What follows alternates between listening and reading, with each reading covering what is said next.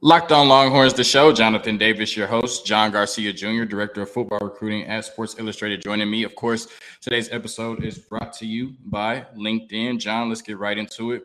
The Texas Longhorns are 5-2. They had a tough-fought battle against the Iowa State Cyclones, winning that matchup 24-21. And I would say that there's some duality in the fan base, right? You have the part of the fan base that's saying, hey, this is a team that beat us 3 years in a row. This is a team that, maybe last year would have lost this game. They found a way to win. This is a great win. And then you have the other side of the fan base that's saying Iowa State sucks. They shouldn't have been able to score. How did they get 21 points on us? This game was way too close for comfort. Texas hasn't turned the corner yet. From somebody that's on the outside looking in and has no dog in this fight, or horn in this fight, I should say, what's your perspective on what you saw between Texas and Iowa State on Saturday? Look, I mean, there was really no way to conceivably assume that game was going to be like the Red River rivalry, right? There was no way to assume it was going to project as an easy win because those teams couldn't be more different, Oklahoma and Iowa State, right? Obviously, that's from a football standpoint. And then emotionally, my gosh, just imagine Quinn Ewers. Imagine a lot of players that are early to this rivalry and Steve Sarkisian's team getting up for Oklahoma. I mean, I think you could have easily projected last week, maybe all your shows, JD, you could have said this has got trap game written all over, right? Oklahoma State the following week, a bunch of ranked teams thereafter. This was really the beginning of Texas's gauntlet. So it would be easy to overlook a team like this, especially at home, given their record. But if you watched Iowa State this year, and I think all three of their losses are like 12 or 13 points combined, right? So they've lost. It was 11 points combined going into the game. Right. So they lost a ton of heartbreakers. Really, you knew this was a really gritty team with a good passing game, a wide receiver core combination, and an excellent defense that really, under Matt Campbell, they've always done this. They take away your best thing. Whatever that thing is, that's their focus. So obviously it was Bijan Robinson and limiting that Texas running game. So it had to come down to Ewers and Worthy and Whittington and those guys winning their one-on-one matchups because they weren't going to let Bijan add to his, Heisman tape, highlight. So that's what they did, and they did it effectively. And I think Texas showed a lot of grit in responding to that, not only from Quinn himself having to show really for the first time some patience, right, and some – hey, make some nice throwaways, right? Things that we don't often talk about on these podcasts. Protect the football. He had to do some of those things. And then when the moments were there, he had to hit them, right? Whether it's an individual one-on-one battle with Worthy or Whittington or even Sanders to some degrees, getting Robinson involved in the passing game, that late, over route in the seam was beautiful on both Quinn and Bijan's part. Not easy to execute those things. So there was some growth and some maturity and patience shown by Quinn on that offense. And obviously the skill guys had to win those battles, right? We know these players are good, but you still have to go out there and do it, particularly Xavier Worthy, I thought. You had to win one-on-one matchups against good corners, good players who kind of, were in your hip all game, right? There wasn't that Xavier Worthy play where there's 10 yards between him and the next guy. That didn't show up in this game. So he had to work for it and work on the intricacies. The route running had to win just as much as his speed and instincts had to win. And he was able to step up in that regard. And again, I think the defense for the second week in a row really stepped up. Obviously not as dominant, but once the flow of that game, took hold, I thought that there were some big moments for that Texas defense. Obviously, the special teams is included here, the block punt, the interception in the end zone, all really clutch in what always looked like it was going to be a pretty tight game. You force a fumble there late, of course, controversially, to win it, to put it away. But look, you still had to be there, make the play, right? You still had to explode if you're Cook. You had to explode through contact and dislodge the football from Deckers. So outside of some typical mistakes, right, and some great plays from ISU, right? Those receivers one-on-one were just as good as Texas's, it felt like, right? Hutchinson and Noel in particular. You took some L's with those guys, but you regrouped thereafter. And look, you sprinkle in a little gift of an Xavier Hutchinson drop for the second time this season, unfortunately for him. and you walk away with a victory. So this could have easily been a trap game where you're down double digits the whole time. And I don't think football folks would have been totally surprised if you watched ISU. And again, you've got to win the dud games too. I was talking about this on another pod. Going into, I think, the Auburn game, Georgia didn't look great against Kent State and probably should have lost to Missouri, but they found a way to climb out against a team that was clearly less talented. So you've got to win your big rivalry games and all that stuff, but you've got to win your B efforts and your C efforts as well. Not saying that Texas wasn't up for this game, but you've got to win when things aren't clicking, and you can't just hand it to 5 and be okay on offense scoring 30 plus. You've got to win in other ways. So special teams getting involved, turnovers, defensively becoming a part of the picture, the winning picture there. I thought it was a nice growth moment for Texas. And again, with Ewers, I thought he had to play a different speed and a different style to win this one, because the gunslinger doesn't win this one. The gunslinger, Quinn Ewers, turns it over a few more times, and all of a sudden you're down double digits hoping for a miracle and an onside kick. That wasn't the case here. So I thought overall this was a growth moment for Texas ahead of now what we know is going to be the bulk and the gauntlet of their schedule. Yeah, I definitely think that, Matt Campbell and that defense tried to challenge this Texas offense differently. I think that they, tried to make, Bijan and Roschon beat them and tried to keep them contained inside on that inside run. And I think just Bijan showed why he's special. Roschon, that nice change of pace. And I thought the interior offensive line had their best game of the year. They were able to block on the interior, especially on that game-winning drive. Speaking of that game-winning drive, where Texas goes ahead, 24-21 for good. Being down 21-17, 9 of 11 plays on that drive were run plays. And when they got down to, goal distance to go on the goal line, first, second, and third down were all run plays before they let Quinn Ewers throw it on 4th and 3rd to probably one of the best whip routes you'll ever see. Xavier Worthy. Hardest route to cover, man. Yeah, for the game-winning touchdown. I really don't think that Quinn Ewers had his fastball on Saturday, and I think that Sark understood that Quinn Ewers didn't have his fastball. We saw him miss the deep pass to Casey Kane on 4th and 3 on the slot fade. We saw him throw the ball on the ground to JT Sanders backwards, which should have been a fumble, but then he jumps on it, right? It's just Quinn. But that was a clutch. That was a clutch. Yeah, but yeah, he got it right. For the first time, really, to Texas fans, Quinn Ewers looked mortal. But what I said was it's important that Quinn Ewers didn't lose the game for Texas. You could say that Hunter Decker played a better game than Quinn Ewers, but you can also say that he lost the game for Iowa State with 2 key turnovers. What do you think it means? Turnovers in the red area too. Yeah, exactly, in the end zone.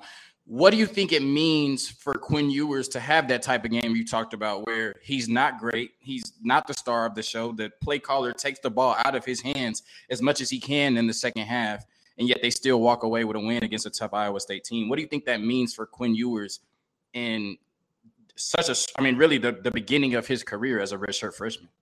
Right. That's always important context to lay out there. This is game 4 or 5 for him overall in college. So I thought exactly like you said, this is a huge growth moment for Quinn. It wasn't clicking. Things weren't working down the field, and you had to adjust. And obviously that's a hat tip to Sark and the offensive staff as well. But he had to execute those change of pace plays on his own. Again, we talked about, I think a couple shows ago, what I liked seeing from Ewers was kind of the intangible stuff, the ball handling, the footwork, the decision making. And I think even more so this week, we saw more of that, right? With the exception of that, the fumble that he threw. But he still had the alertness to go and get on top of it. And yeah, I think it would have been so easy for him to press, right? Because you are an all-world quarterback with a huge arm. Even if the accuracy isn't quite there, you still know you got it in you, right? I mean, we see quarterbacks do it. I mean, Patrick Mahomes did it last night, right? I mean, he was like, my guy's covered, but I'm Patrick Mahomes. I'm going to fit it in. And it was picked off, and they lost the game. So it's so easy, even at the highest level, to channel that and just say, my right arm is better than your instincts and your quickness, so I'm just going to fit it in there. And at one point, he decided, let me pull off of that and go with what's there. And I think, again, that speaks to his own growth. It also could have been easy for him to just force it to 8. Play in, play out, right? Just force him the ball when he's covered, when he's not quite creating that same separation. that could have been a crutch for Quinn as well, but he didn't do that. He still distributed the ball, relatively openly. So I thought all those things were really important for his growth, because again, you got to win those gritty games too. It's great when things are wide open and you're winning by 49 points and everything's clicking and you're able to push the ball down the field. Of course, everybody likes that. But when you start to think of great quarterbacks, it's these games. It's the games in the teens and the 20s where it's not all working, right? A lot of people last year said Bryce Young's Heisman moment was the Auburn game, but that score was like, I don't know, 10-7 or something like that late in that game. Nothing was working for Bama the whole game. Turnovers, 3-and-outs, penalties, all these things.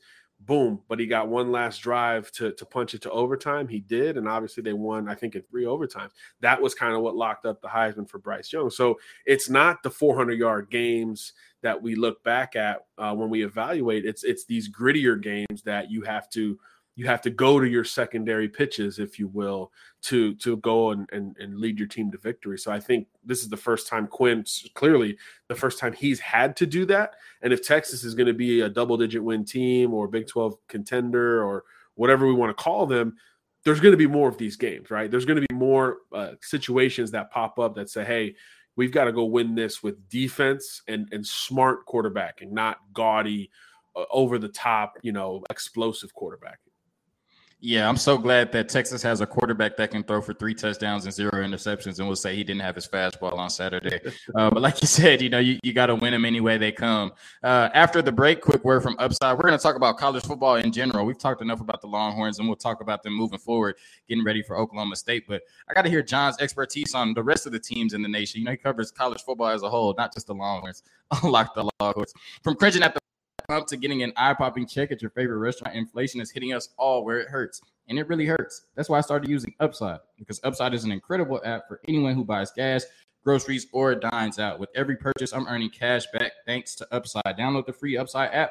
Use promo code LOCK to get $5 or more cash back on your first purchase of $10 or more. That's $5 or more cash back on your first purchase of $10 or more using promo code LOCK. All right, John. So I want to start by asking you a Heisman question. Right now, it seems that Hendon Hooker and C.J. Stroud are in lockstep. Most people would put Hendon Hooker above C.J. Stroud because they just knocked off Alabama on Saturday in Heisman contention. Those seem to be the two front runners by far for the Heisman Trophy this year. So who do you think has the advantage right now, and why in the matchup between Hendon Hooker and C.J. Stroud? Well, optics are so important in the Heisman, right? I mean, this is something that we've talked about forever, right? Because it's one of the human polls out there. So optics are so important. So if you're Hendon Hooker, a guy who last year going into the season lost the job. I mean, Joe Milton beat him out, big physical Joe Milton beat him out. And he had to get hurt for Hooker to take the reins. Now, to his credit, he didn't look back thereafter. But a guy who wasn't, the easy to stamp 5-star All-American quarterback like C.J. Stroud, Bryce Young, and Caleb Williams, all these guys that we've talked about, Trevor Lawrence in years past. So, I think the climb that Hendon has shown to this point gives him brownie points, right? This is we're journalists, right? Voting on this Heisman thing. So the better story, often captivates us, but the optics of the most recent game, my gosh, how could you not lean towards Hooker? No disrespect to Stroud, but yeah, Notre Dame's not the team we thought they were when that first game went down and Ohio State had to kind of grind it out against the Irish. At the time, we're like, okay, that was a big early season hurdle. They're going to, score a billion points on everyone, and we'll see what happens when Michigan comes to town. But that's not the case, right? The optics have changed because Notre Dame has, 3 losses at this point. So with Hooker, different kind of deal, blowing everyone out early in the season. And then you're starting to get over humps, right? And I think, again, when it comes to that story perspective, that matters to the voters, right? So one big hump, Florida. I know this is the first-year coaching staff and all that, but they hadn't beat them in, 5, 6, 7 years or whatever it was. Got over that hump in pretty solid fashion. And then obviously Bama. Everybody saw the build-up to this one, 15 years, Peyton Manning, game day, Bryce Young is back, the reigning Heisman winner, all this stuff that it would have been easy to see Bama win that thing by 17 and nobody blinks at it. And he comes out just on fire, quite literally on fire. Everything was working for Tennessee early. You knew Bama was coming back. They did. And then Hooker showed a little bit more resilience to come through at the end. And it almost was a crash and burn situation, right? I mean, that when I think it was 42 all, he's reading the mesh, read option, fumbled. Yeah. It's Bama like, runs back, and you're just like, found a way. like, Bama found a way. Yeah. You're like, is this how it's going to end after all this? But no, he came back and persevered and made some unbelievable throws. You talk about trusting your arm. That last ball to Jalen Hyatt, who, by the way, the Biletnikoff Award, I think, changed a little bit last week too, because 5 touchdowns against Bama in that spot. Wow, unbelievable. But, on that last ball, he was flushed. He scrambled left. He's a right-hander. He scrambled left, double clutched towards Hyatt. So a ball that we see every Saturday getting intercepted, but he still had the velocity and the juice on it to get it into Hyatt's hands to set up that game-winning field goal, which was the ugliest game winner we've ever seen. But they'll take it. They'll take it in Knoxville. So I just think the optics of that puts Hooker above just about everyone else. And what's great for him, just from a continued perspective, you've got Georgia in a couple weeks, right? So if you knock down Bama and Georgia with a prolific offense led by you in a few weeks span, that's really going to be hard for anybody to overcome, unless CJ just continues with the crazy stats that he's put up, and maybe he blows out Michigan, maybe something like that, especially after Michigan winning last year. Maybe that can tip the scales. But like you said, JD, it really does feel like a 2-horse race, and prisoner of the moment or not, right now, Hooker's story is more compelling. His climb is more compelling, and obviously he has the best win in the country under his belt at this point. Yeah, if he beats Georgia, like you like to say on the show, you got me saying it in other aspects of life. You can write him down in Sharpie as the Heisman winner. Who's been the most disappointed team in college football thus far this year for you? Besides Notre Dame, nobody wants to talk about Notre Dame out here. So outside of Notre Dame, who's been the most disappointing team in college football this year for you?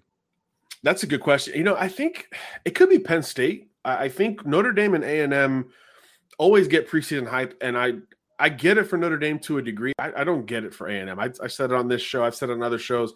Every year they're 8-4, 9-3. The recruiting is great, but it's never over the hump. It's never exciting offensively. This is something that we've come to expect from that team. So naturally, losing to Group of 5 opponents, it wasn't a huge surprise to me in terms of disappointing. But I think Penn State, defensively has a bunch of dudes. They've got a starting quarterback who's been there for 26 years, I think, in Clifford. They've got a great skill talent, at running back and tight end, like they always do. And they've put up some duds. They won some duds that were ugly, not optically the same as Texas over ISU. And then in a big spot, I think Saturday against Michigan, you had a chance, right? You started slow. You got a gifted pick 6 or fumble 6 to go up on Michigan, and you never stepped on it. You never took advantage of that. And Michigan quite literally ran away with the rest of that game under Blake Corum, who also deserves some Heisman consideration at this point in my mind. So I think Penn State is one that could feel a little bit disappointing. Going into the season, we were talking about the Big Ten as maybe, and it sounds funny now, maybe the best conference this year in terms of just top-tier teams at the top and then depth thereafter. But I think Penn State, Michigan State belongs in this conversation. Wisconsin, just falling off a little bit really takes away the strong optics of the Big Ten. So I would end up going with one of those schools, but I think Penn State had the most expectation between the three. Best team in the country, not in the SEC. Oof. It's Ohio State. Look, that offense is absurd. There's really no other way to put it. And they're not even healthy.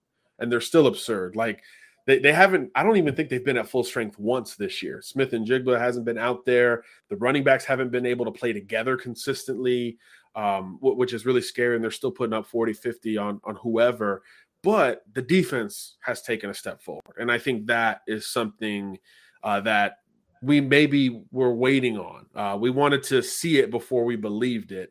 Even though they went out and got Knowles from Okie State and all of that, you still wanted to see it to believe it. Now, again, Notre Dame isn't what we thought it was, and the schedule hasn't been too scary for OSU just yet, but they are dominating to a degree on that side of the ball. So I do think that deserves some number one consideration. And I think Clemson, man, somehow quietly, undefeated. They're winning big games at home and on the road. DJ Uiagalelei has figured things out to his ceiling in my mind. It's not CJ Stroud and Hendon Hooker, prolific wise, but it's consistent, and he's taking care of the ball, and he's running the ball, and he's massive, and that offense looks a lot better than it did last year, and that defense is just as good as Georgia's, as some of these great programs that we've been talking about. Michigan deserves some consideration in that regard as well. But I would think OSU and Clemson are the best teams outside of the SEC. But Michigan really impressed me on Saturday. I thought once that Penn State defensive touchdown happened, I was like, okay, I think Penn State can create some separation here and actually pull this thing out. And Michigan's going to kind of be the Michigan of pre-2021.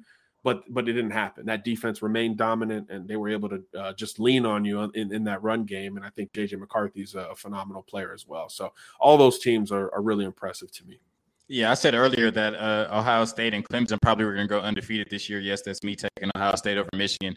You read my mind, bringing up Clemson on your own. And definitely I want to say shout out to DJU, as most people call him that can't say his last name, because those K. Klubnik whispers got real loud, right? And he was able to shut all of them up.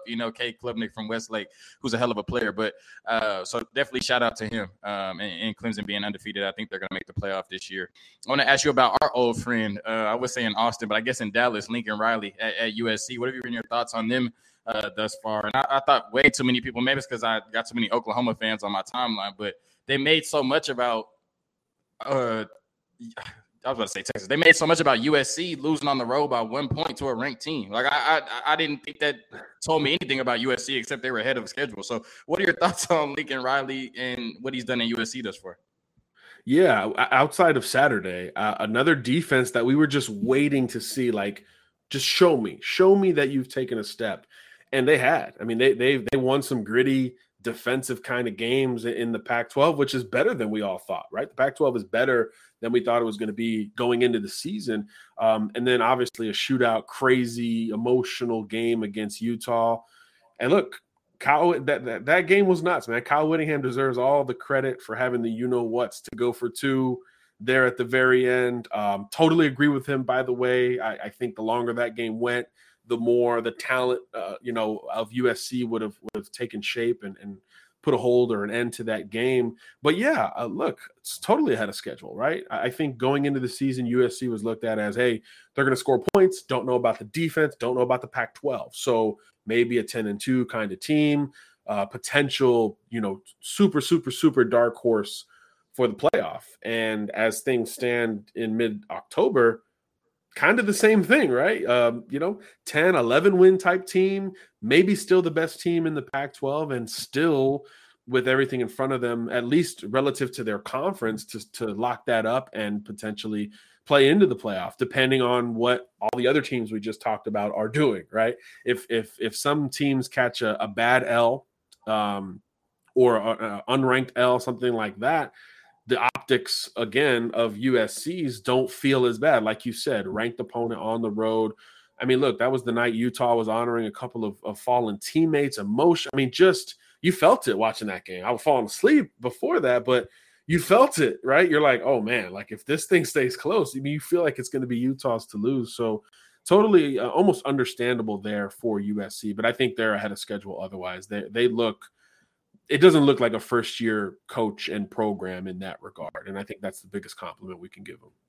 Yeah, I was too busy watching the Padres advance to the championship series for the first time in 24 years, but I might have to go back and watch that USC Utah game. I've been throwing all of these questions at John. He had no idea these were coming, so before this ad break, I'm going to give him a little preview of what I'm going to ask him next. My last question, through 7 games, who is the best team in the Big 12? First, a quick word from Nissan, because our partners at Nissan have worked with us to create a new segment across the Locked On College Network titled Thrilling Moments, where we highlight the most exciting play from the Texas Longhorns weekend game. And this week's thrilling moment from the Longhorns come from Anthony Cook, where he hit Hunter Decker with his shoulder and knocked the ball out and secured the victory for the Texas Longhorns as they sit at 5-2, matching their win total from last year. This segment has been inspired by the thrilling new designs featured across Nissan's new lineup of vehicles. Pursue what thrills you in the all-new Frontier, Armada, or Pathfinder today.